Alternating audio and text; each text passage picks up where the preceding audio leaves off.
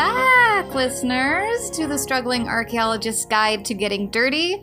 This is Jenny, and how have you been?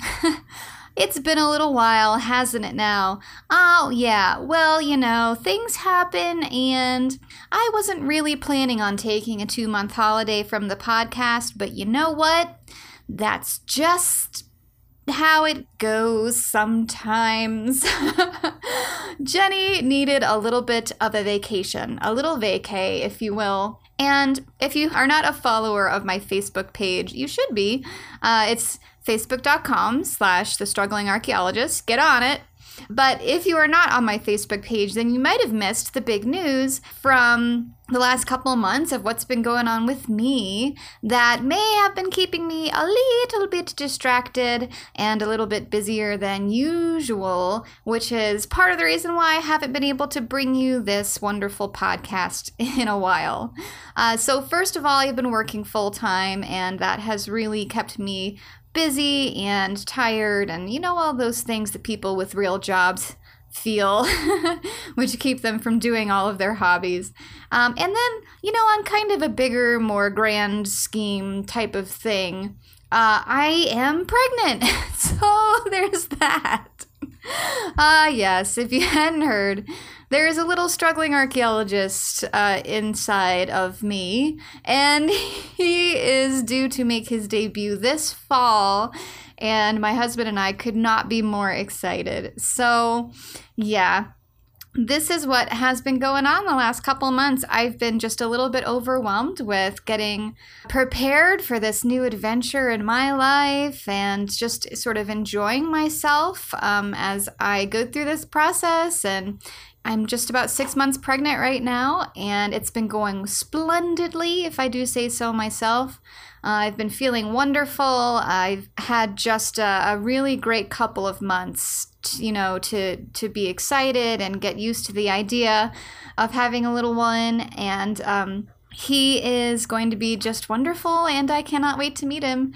And so I apologize for my absence, but I hope you understand that it was for a fairly good reason. If you're going to be distracted by something, this is a pretty good thing to be distracted by. So yeah, that's the story, and I'm sticking to it. So anyway, let's get started with today's podcast because we haven't had one in a while.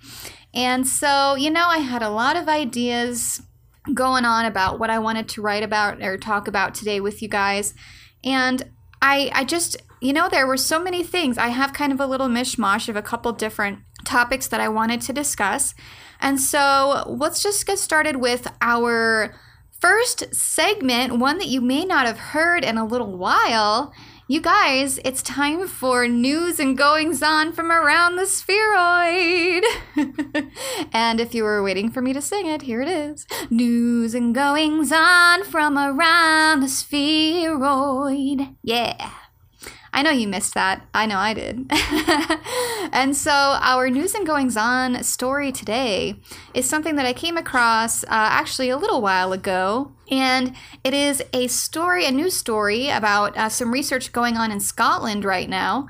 And if you guys haven't already figured it out, I don't know how many times I've mentioned it on the podcast, I'm a huge fan of Scotland. Yeah, I am Scottish myself. The name McNiven comes from the Scottish family, the MacNiven, who were a sept of Clan Macintosh.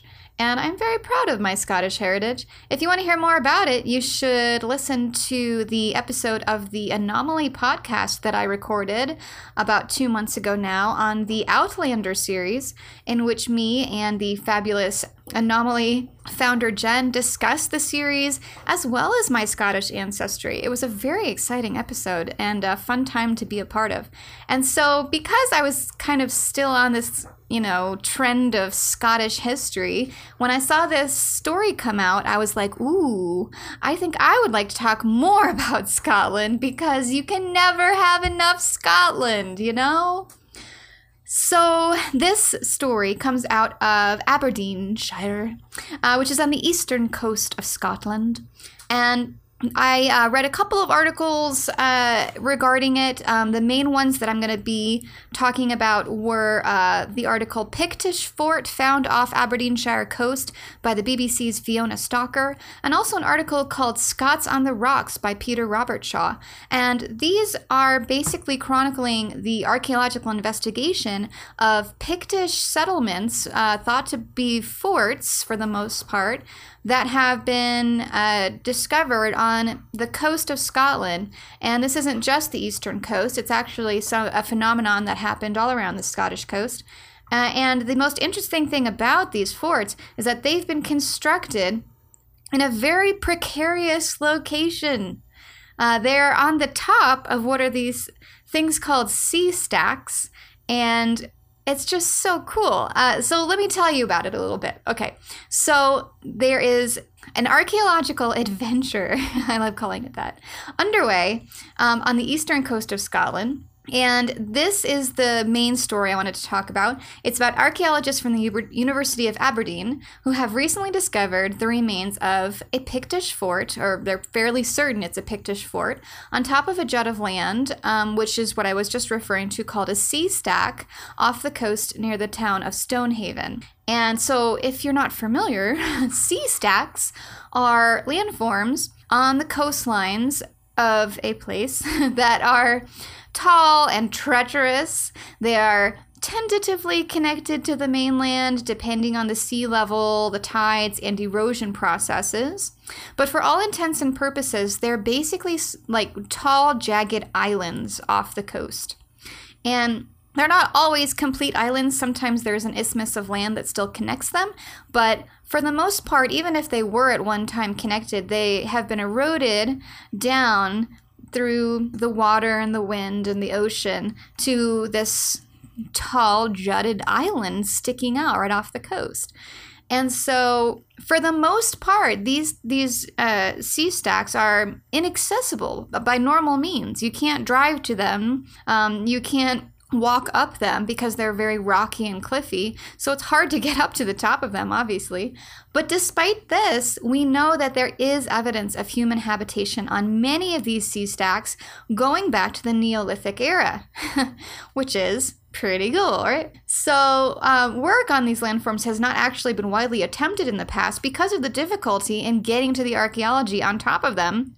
And so this has left us a gap in the record around the Scottish coastline. So recently, more efforts have been made to explore these cliffs, and a lot of this is taking place in the Outer Hebrides, which are the islands on the western coast of Scotland, and but obviously it's also happening on the northern coast and the eastern coast. And there appears in these areas to have been a very long history of occupation, as peoples were traveling the ocean highway around what is now the UK, which was actually much more common than you might think it was a couple of millennia ago. And so now UK archaeologists are working with like climbing experts and professionals in mountaineering to scale these cliffs and excavate the cultural materials hidden at the top. So we can finally start uncovering more of this Neolithic history, Iron Age history of a time when maybe not all of these sea stacks were out to sea. Some of them were probably still connected to the land. But either way, these people were climbing the cliffs, they were getting onto the top, they were settling, making forts, defensive structures, this type of thing, and all around the coast of Scotland. It's a really interesting phenomenon and one that needs to be explored much more. And because it's such a crazy adventure to get to the top of the sea stacks, and they're roping and climbing and all this stuff, it's just like a really fun archaeological adventure. And you don't always get to hear very much about those going on in the normal world of archaeology, right? So that's why I thought this story was pretty exciting and interesting to talk about. And also it's the Picts. Who doesn't think the Picts are awesome and fun and cool and great? So, so that's that. So getting down to it, what has been discovered on top of these sea stacks, and who were the people brave enough to settle these unusual cliff tops? Well, let's answer those questions. First, the Aberdeen team has discovered in this specific sea stack that they're referencing in these articles, ramparts, parts of a house or structure, and a hearth. So this is pretty typical old school structural remains. They're mostly built from stone, and they're meant to obviously house and protect its residents. And the hearth is there to provide heat, as well as a way to cook food and do a number of other functions that were very common in the prehistoric time period that we're talking about here. So, and it is the location on top of these sea stacks, as well as the presence of protective structures like the ramparts, that suggest that it may have been used as a fort, which is very interesting as well. And so in the 19th century at this site, several stones with Pictish symbols on them had been found by local kids in and around the sea stack. And so the discovery of these remains reinforced the pre-existing evidence that the Pictish people had settled the sea stack for at least part of the year. And the site is interesting partly because it is also quite near Scotland's famous Dunatar Castle, which is a really impressive and beautiful rock fortress on a very large sea stack that connects to the mainland through a narrow isthmus. And this castle's origins are most definitely Pictish, though it was reappropriated over time and became an important medieval castle for both the Scottish and the English. And in 1297 CE, it was actually attacked by none other than William Wallace during his campaign to defeat Edward I of England and to destroy the castle's garrison.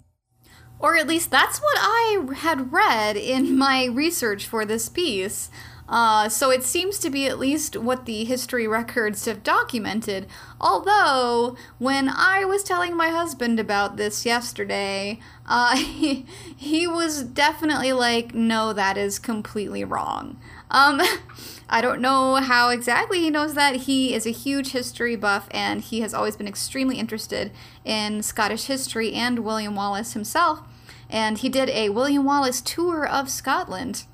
Believe it or not, when he was a teenager. That's how much he was into William Wallace. So this is a guy who knows his Wallace. So I'm guessing at some point he familiarized himself with the campaigns of Wallace. I don't know. But he told me that he was pretty darn sure that there was no way that it was William Wallace who was actually attacking Dunatar Castle in 1297. And so I don't know. We'll have to just leave that one be for now. I'm gonna just assume that my husband knew what he was talking about and leave it at that.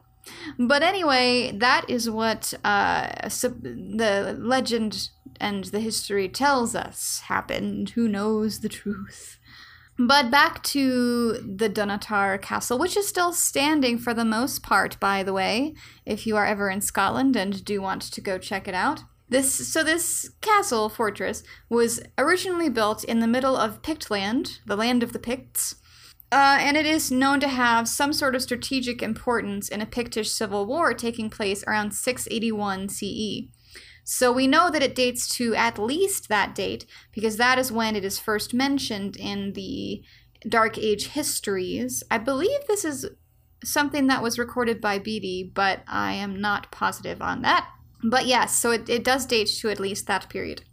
Whereas no specific date was mentioned for the Stonehaven fort that was newly discovered in the article I was talking about. But they do believe that it is possibly a precursor to the Dunatar fortress, so it may predate the 7th century. And so as for the people of the stacks, the Picts, these people were a confederation of tribes spread over eastern and northern Scotland during the late Iron Age and early medieval period. And the Picts are a very interesting and somewhat mysterious people.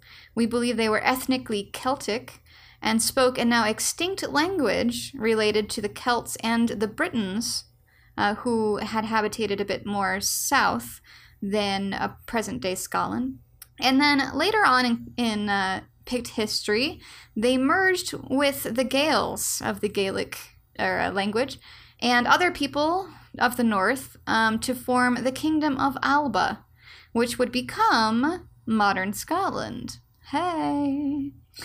So our accounts of them start from just before the Roman conquest of Britain in the 1st century, and they go from then to about the 10th century, when the Picts finally became part of this amalgamation of Scottish peoples, and the Pictish culture kind of ceases to exist, and they become this larger kingdom of Alba, and then eventually just the Scottish people. So these Picts, they're basically a first millennia group, and they were known for their fierce defiance of the British Empire, which created a divide between the southern Romanized British Isles and the northern pagan wilds. And if you are familiar with Hadrian's Wall, that's basically its whole purpose, was to separate the south, where the Romans had settled and conquered, from the north, where they had not been able to conquer because of fierce resistance from those Picts. So they're often depicted in popular culture as these just bloodthirsty warriors, painted blue, covered in tribal markings, who, you know, if you've seen any movie about King Arthur, maybe the last one with Keira Knightley, that was pretty good. This is the image of the Picts that we get, that they're a very uncivilized, prehistoric people who are still living in mud huts and all of this type of stuff. And that they're basically a warrior culture. This is not really so much accurate, though. According to archaeology, for the most part, the majority of Picts were actually farmers who were living very similar lives to their southern contemporaries, the Anglo-Saxons, in the southern part of the UK. And so, yeah, they weren't exactly everything that you have been led to believe that they were. But that's cool. Now you know better. So this is the Picts. And so these were the people who were just trying to get by and to protect their territory from peoples who were invading them, both from the south. Throughout the Roman era, they were always trying to come up and take control of these lands. And then they were also under siege from the north and the east and the west. And a lot of this came from people like, the Vikings, who were, during this era, this first millennium, the Dark Ages, the late Iron Age, they were taking part in these voyages of discovery from Scandinavia and Norway and these areas. They would sail around the top of the now British Isles, and they would sort of, land these little parties on the coasts to try and explore, to see what they could plunder, to see if there were any spots for viable habitation in these places where they could set up shop. And so, the Picts were constantly in need of places where they could scout, where they could see what was going on in the ocean, if there were people coming up on them, where they could see over the land if there were people coming up to them. And not only were they defending themselves against these outsiders, there were also, of course, sort of these in-wars with the Pictish tribes, because they were not all one conglomeration of people. They were a bunch of different groups living throughout what is now Scotland. And so it does make a lot of sense that the groups who are living right near the coast would need these type of structures or fortresses right near the water on tall pieces of land that were well protected, where they could carry out these duties. And so this is exactly what the archaeology seems to be telling us had happened along the eastern seaboard near Stonehaven and in other spots in the northern and western Isles of Scotland. And so, it is everything I wanted to say about this exciting news story. It was fun to talk about Scotland. It was fun to research Scotland some more and to learn more about the Picts, which were a very interesting people. And so, I really am excited to hear about further research in this area and to see what comes of further exploration and excavation at the top of these sea stacks. And so that's it for today's news and goings-on from around the spheroid. All these things we make no apology for the study of archaeology. But we don't do dinosaurs, Did aliens build Stonehenge? Did the Easter Island statues walk? Did the Vikings colonize Midwest America? What does mainstream archaeology have to say about all of this? Listen to the Archaeological Fantasies podcast and learn about popular archaeological mysteries. Hoax or fact? Learn to tell the difference with Dr. Kenneth Fader and co-host Sarah of the Archae Fantasies blog. Check out the show on iTunes and Stitcher Radio and at www.archaeologypodcastnetwork.com/Archae Fantasies and get ready to think critically. Let's get back to the show. Funny beady blokes, you will see, are a staple of archaeology. Except for this interesting factoid. Factoids by Jenny should be a regular segment on this show. So, interesting factoid on this story. The early Roman name for Pictish lands was Caledonia, if you didn't know that, from the Celtic word for men of the forest. Very fitting. Later, the Picts and the Gaelic became the Alba, or the Albans. Remember I told you they formed the kingdom of Alba. And this came from the Celtic words for high and large island. And it seems to me that the word Alban is very fitting for the coastal landscape of areas like that of the Stonehaven fort, right? So they both work. I like it. And so the word for this land, Alba or Alban, would later become part of a title given to its rulers, beginning in 1398 when the Scottish king bestowed the dukedom of Albany to his brother Robert Stuart. Now the Stuarts, who are a very famous family in Scottish and English royalty, maintained the dukedom for centuries, and eventually, when the English took over control of the newly founded Dutch city of Beverwyck in the New World in 1664, they decided to rename it after the current Duke of Albany and future King of England, James II, as he was also the Duke of York. The other Dutch city of New Amsterdam was conveniently also renamed New York, when the English took it later the same year after the same guy that they had just named Albany after. So the first city, Albany, is where I was born. Figure that, huh? And the second city, New York, is also my former home. Coincidence? I think not. Obviously, this has some kind of obscure significance that is unknown even to me. And that, my friends, is how adventure archaeologists are exploring Pictish forts from the Iron Age and bringing generally badass Scottish history to light. Thank you, and I hope you've enjoyed this installment of Random Factoids by Jenny. And now for something completely different. Yes, time to switch things up. Why not? I think you guys would probably enjoy a little change of pace, and so now we're going to do a new segment. I was inspired by me. Well, first of all, because I'm kind of preggers right now, and I was thinking, it'd be cool to talk about things related to birth and pregnancy and stuff like that on the podcast. But how exactly to do this without alienating all of my male listeners and boring them to death? And I decided to introduce a segment called Spotlight on Stories That Shaped the World, where we talk about the way that things like birth and pregnancy and reproduction are dealt with in some of the most important stories and mythological tales from early civilizations that have influenced the way that people lived.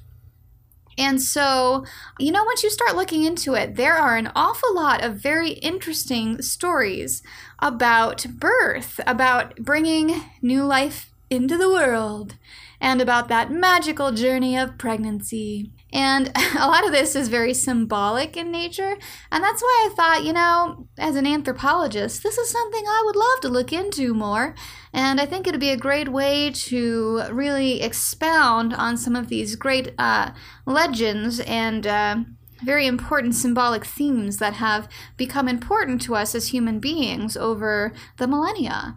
And so that's what we're going to do right now. We're going to start off this segment, which I'll probably be doing a couple installments of over the next couple podcasts, to talk about birth as a part of Egyptian mythology.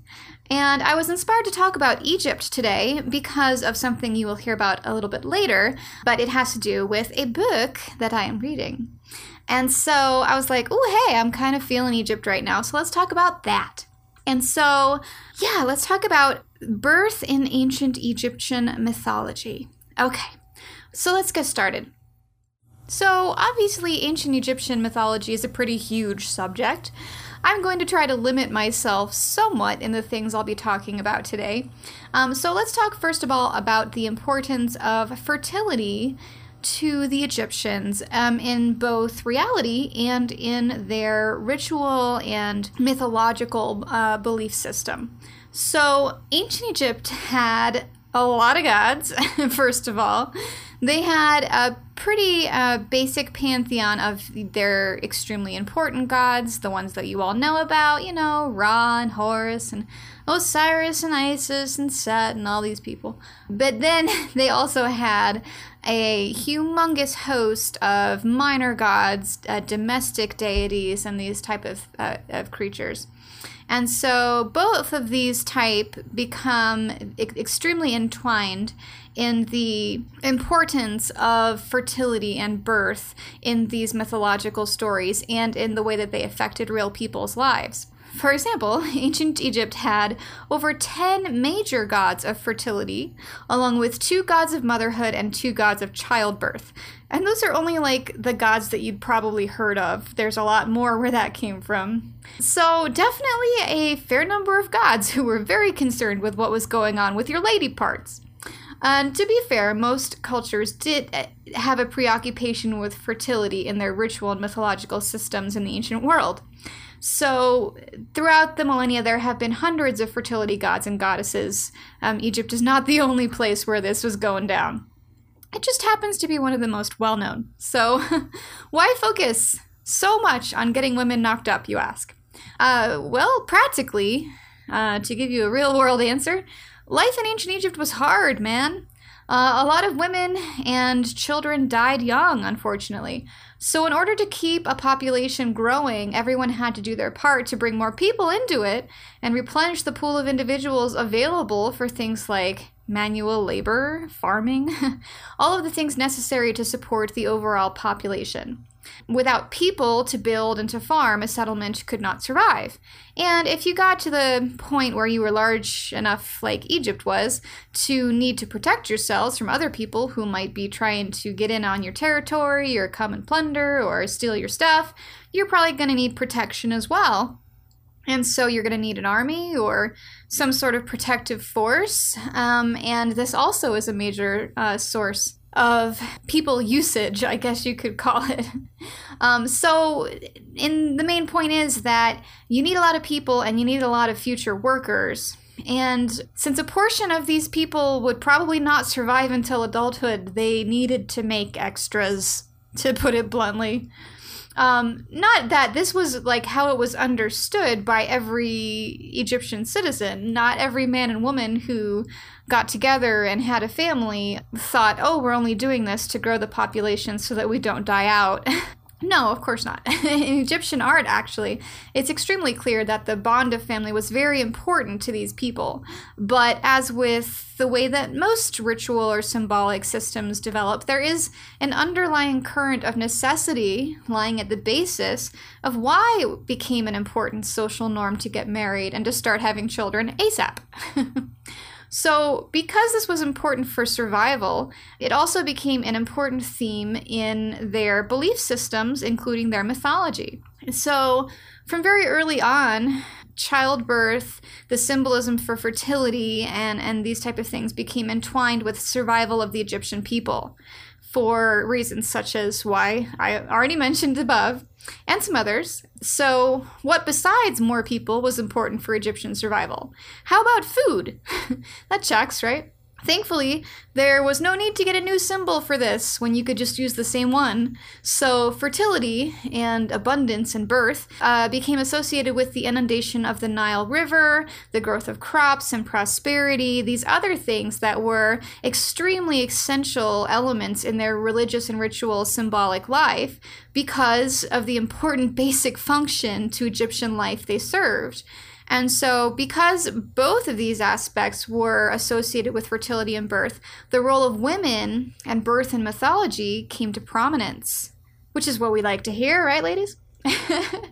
And so there are many stories involving not only like the creation story itself of how the world was created, and birth plays a prominent role in every creation story ever for the most part, but in a lot of other well-known stories and tales told throughout Egypt and well known to the people. One of these tales, which is probably one of the most well-known myths in Egypt, is the story of Isis and the death of Osiris. And I'm not going to go over the entire story. I'm hoping if you guys are history nerds like me, you'll probably be familiar already with this story. But basically, the sky and the earth god and goddess Nut and Geb had 5 children, and 4 of them, Osiris and Isis, got married, and then Set and Nephthys got married, and so Osiris was like the big guy, and Set was his brother, was really jealous, and so he kind of tricked him and killed him. And so he cuts him up into little pieces and throws him into the Nile. And Isis and her sister Nephthys reconstruct Osiris from these pieces. And after they've done this, Isis is then able to conceive of the god Horus with her undead zombie husband Osiris. That's not in the official storybooks, but that's how I like to think of it. In some versions of the story, it's a regular conception, and others, it's actually considered like a virgin birth type of situation. So if you didn't know there were more than one of those in history, then now you do. So Horus becomes an extremely important Egyptian god. He goes on to defeat Set, and he restores order to the world. Because Horus represents order, Set represents chaos, and so we always want order to reign over chaos. That is the main theme of basically all Egyptian mythology. So this is pretty important to them, obviously, and so these gods become pretty famous, and they represent and are known for a lot of different reasons, some of them having to do with what we're talking about today. Isis becomes a goddess of fertility and motherhood. Osiris comes to represent the cycle of life, and he also kind of represents and controls the inundation of the Nile and the birth and growth of crops every year that sustain the Egyptian people. And then Horus becomes the symbol for divinity in Egypt. And then, the pharaohs throughout history kind of consider themselves a human incarnation of the god Horus.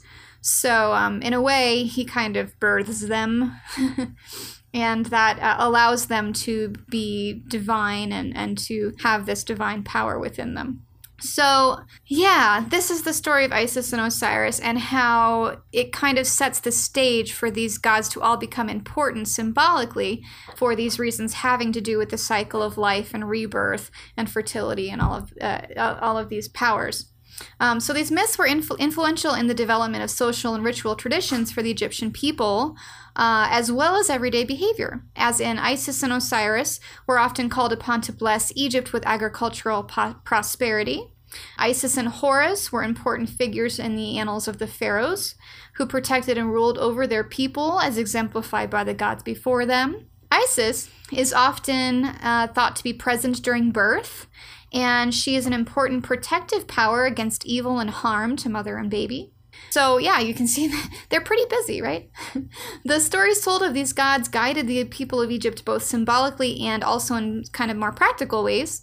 Birth, creation, and life were among the most important themes in the ancient Egyptian world. And for this reason, women and the power to create life were sacred to Egyptian society, which is what we like to hear, right, ladies? And so because of this, women and female deities, especially female royals, held positions of great power and influence. And many domestic gods and goddesses were created over time to help women conceive and birth and to help babies flourish. And some of the most influential of these, besides Isis, were Hathor, Bes, and Taweret. And each were called upon for protection and help during birth.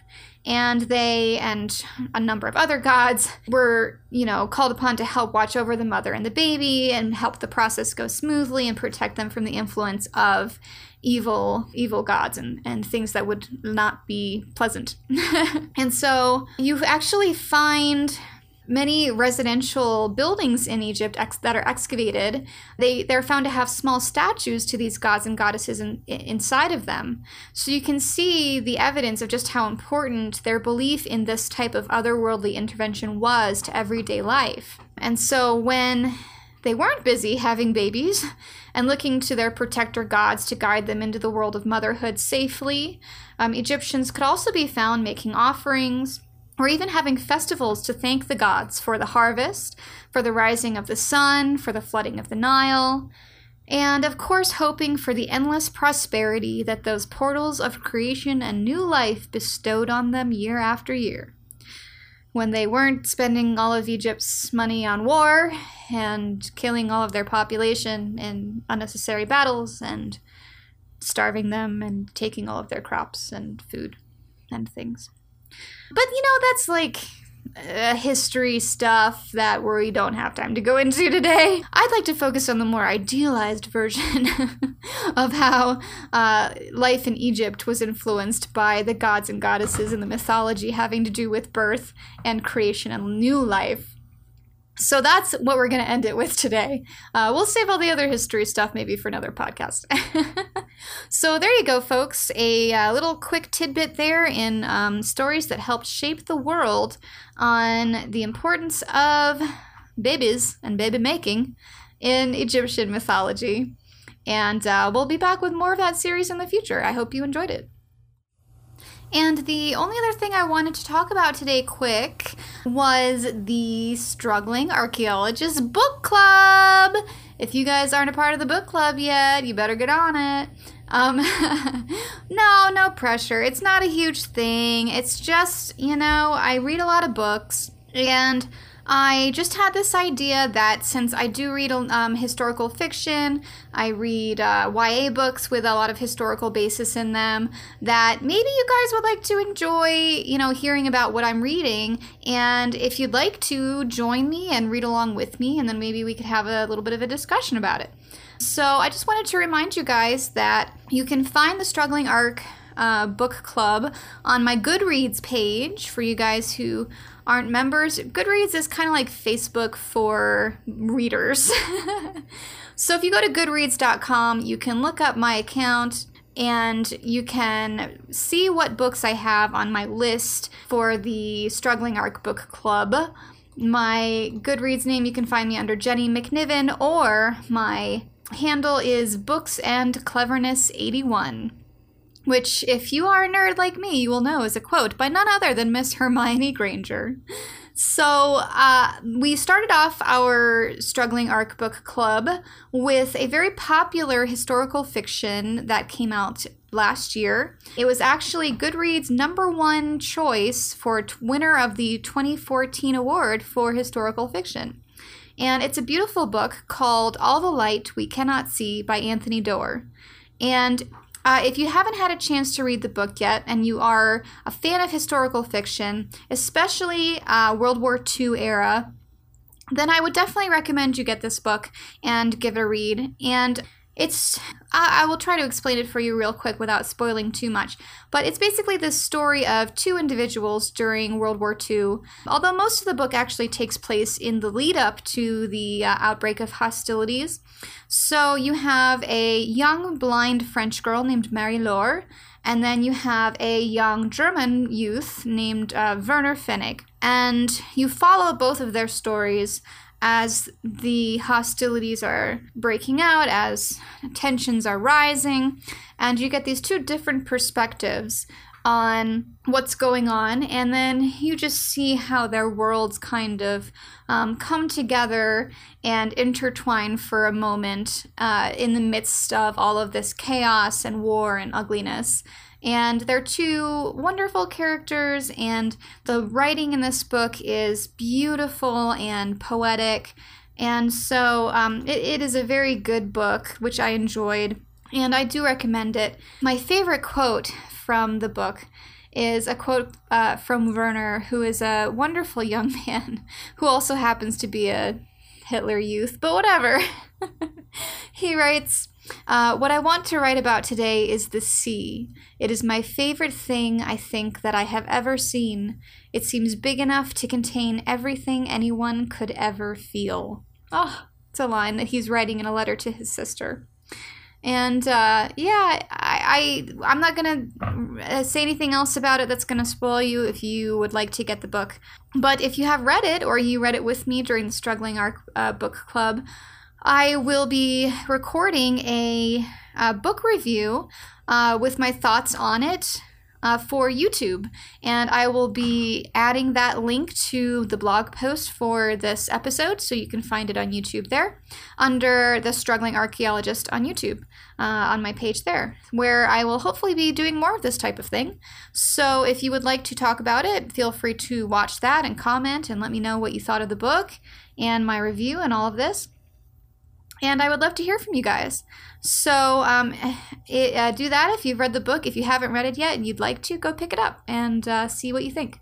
So that's the first book for the Struggling Arc Book Club. And for those of you who read it with me and are ready to move on to the second and next book that I'm reading, I decided the last book was a little bit heavy. It was a very long book. It did take me quite a while to get through. And so I thought that we would follow it up with something a little bit lighter. And so our next book is going to be a YA historical adventure novel called The Red Pyramid by Rick Riordan. And this is a really fun book. It may be a little bit juvenile if you guys are only into mature reading, but I don't mind books that are YA or a little juvenile. So I was looking for books with some type of archaeological aspect, and I found this one after reading the Percy Jackson series by Rick Riordan, which is based on Greek mythology, which is also very fun if you are into history and mythology, although that is also a little bit for a younger audience, but I still enjoyed it. The Red Pyramid takes place all over the world, but also in Egypt, and it is about a family that has very, very old ties to ancient Egypt. And the father of this family is an archaeologist, and his two children, Carter, lovingly named, of course, after Howard Carter, who discovered King Tut's tomb in 1922, and Sadie is the daughter. They go on a wild adventure after their archaeologist father kind of unleashes some ancient Egyptian magic in the British Museum one day. And so it's actually a very educational book at times, because you learn a lot about ancient Egypt, especially the gods and mythology, ancient Egyptian items, hieroglyphs. There's just a whole lot of stuff in there, even for me, who was an ancient Egypt fanatic for years, that I'm learning, even though I have a fairly good basis in Egyptian history myself. So, I don't know, it's just nice to see a writer who appreciates this stuff and who talks about these things that we love and we've loved, for our entire lives and studied and talked about and wished everyone else could share our enthusiasm about. And so it's actually a book series. I believe there's 3 books in it. And so I just started reading it and I am enjoying it very much. And so if you'd like to get your hands on that one, it is again called The Red Pyramid by Rick Riordan. And once I'm done with it, I will be posting a YouTube book review as well. So keep your eyes posted for that. And so that is all about the Struggling Archaeologist Book Club for the month. I hope you join me, and feel free to comment on this blog post, on my the APN blog, on my personal blog, on my Tumblr or Twitter, all of those social media things, about what you thought about All the Light We Cannot See, or if you are going to be reading it, and as well as The Red Pyramid. So that is going to finish us up for this episode. Aren't you guys glad I didn't talk your ear off for an hour? I did try to keep this one a little bit shorter. And so I'm going to say ta-ta for now. And thank you so much for listening to this podcast. Again, I'm so sorry about my little lapse in recording, but I hope you understand. It's because I'm gestating a human being, for goodness sake. But anyway, I will try to make the next couple months count before I really have my hands full. And so, just thank you again for being a fan of the podcast. I hope you guys are all checking out all the other amazing podcasts on the Archaeology Podcast Network and listening and subscribing to all of those wonderful outlets of archaeological knowledge. And so we will catch you next time on the Struggling Archaeologist's Guide to Getting Dirty. This has been episode 23, and I am your host, Jenny, as always, wishing you guys a good night or day or whenever it is, and we will catch you next time. See you later. This has been a presentation of the Archaeology Podcast Network. Visit us on the web for show notes and other podcasts at www.archaeologypodcastnetwork.com. Contact us at chris@archaeologypodcastnetwork.com.